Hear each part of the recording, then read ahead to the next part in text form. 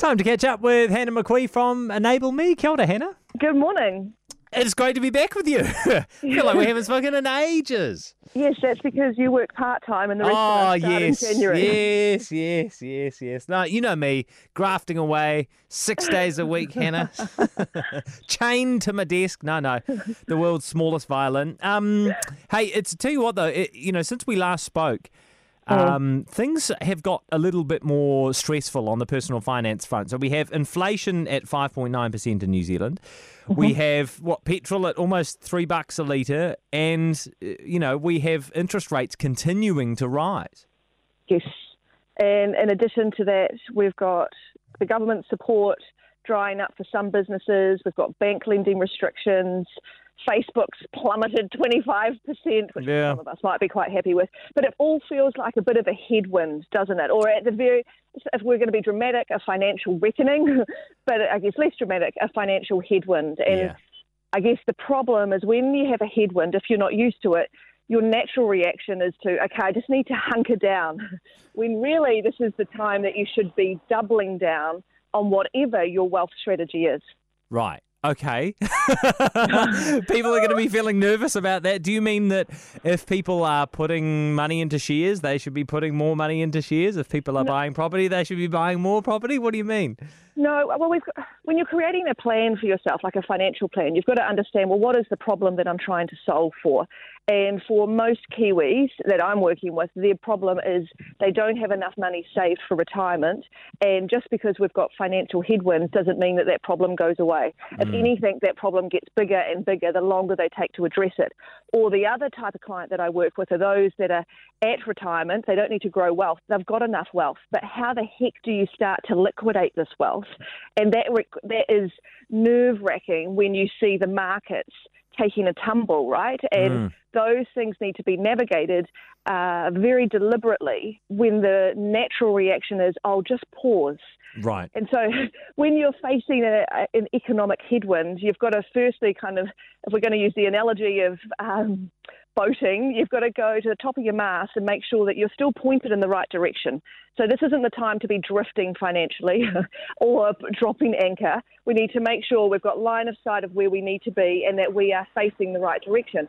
Now, a 1 or 2 degree difference in the angle that you are taking from a financial perspective translates to a couple of $100,000 of wealth that is either made or lost in the next 5 to 10 years. Yeah. So it feels like just a little tweak or a tilt isn't really worth it, but over time, the compounding impact of that, you can't afford not to in many instances.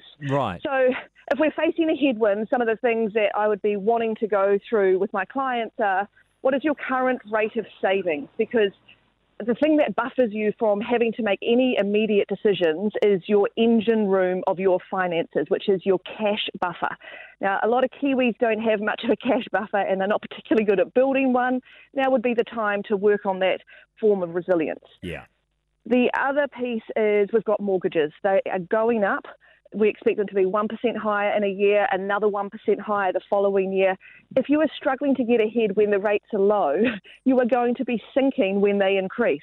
Let's not hunker down on that point. Let's come out and let's understand what's needed. What are the levers we need to pull so you are in control and being deliberate about not going backwards, and where we can, try and capitalise on the opportunity to move forwards.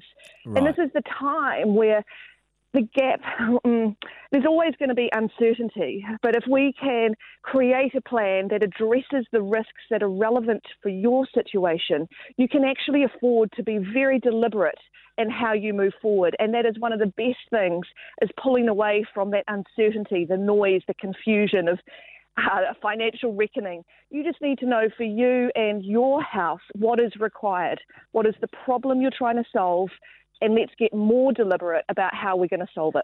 And when you say you expect mortgages to be mortgage rates to be 1% higher in a year and 1% higher a year after that, do you have any blanket advice for your clients if they're looking at their mortgage right now, if they've got an opportunity to reset it? Yes, it depends on the nuance of their situation and their current cash flow, like their cash surplus each year. So for some clients where it's tight, we are opting to break the mortgages early before they naturally come up for renewal, because we need to lock in a rate sooner, so we've got certainty for longer. Now, that normally buys us a window of 12 to 18 months where we drop the hammer and try and position them so they can absorb the next layer of increase. Right. And that might be that they need to focus on increasing their income or cutting back on costs or growing their wealth. Like, you've kind of got different levers that you pull there. Yeah. But I know for some people with inflation, right, their effective income is dropping with this inflationary pressure. So you think now would be a good time to negotiate a pay rise, except a lot of businesses they do not have the wherewithal to offer those pay rises. So this could be a time to be a little inventive.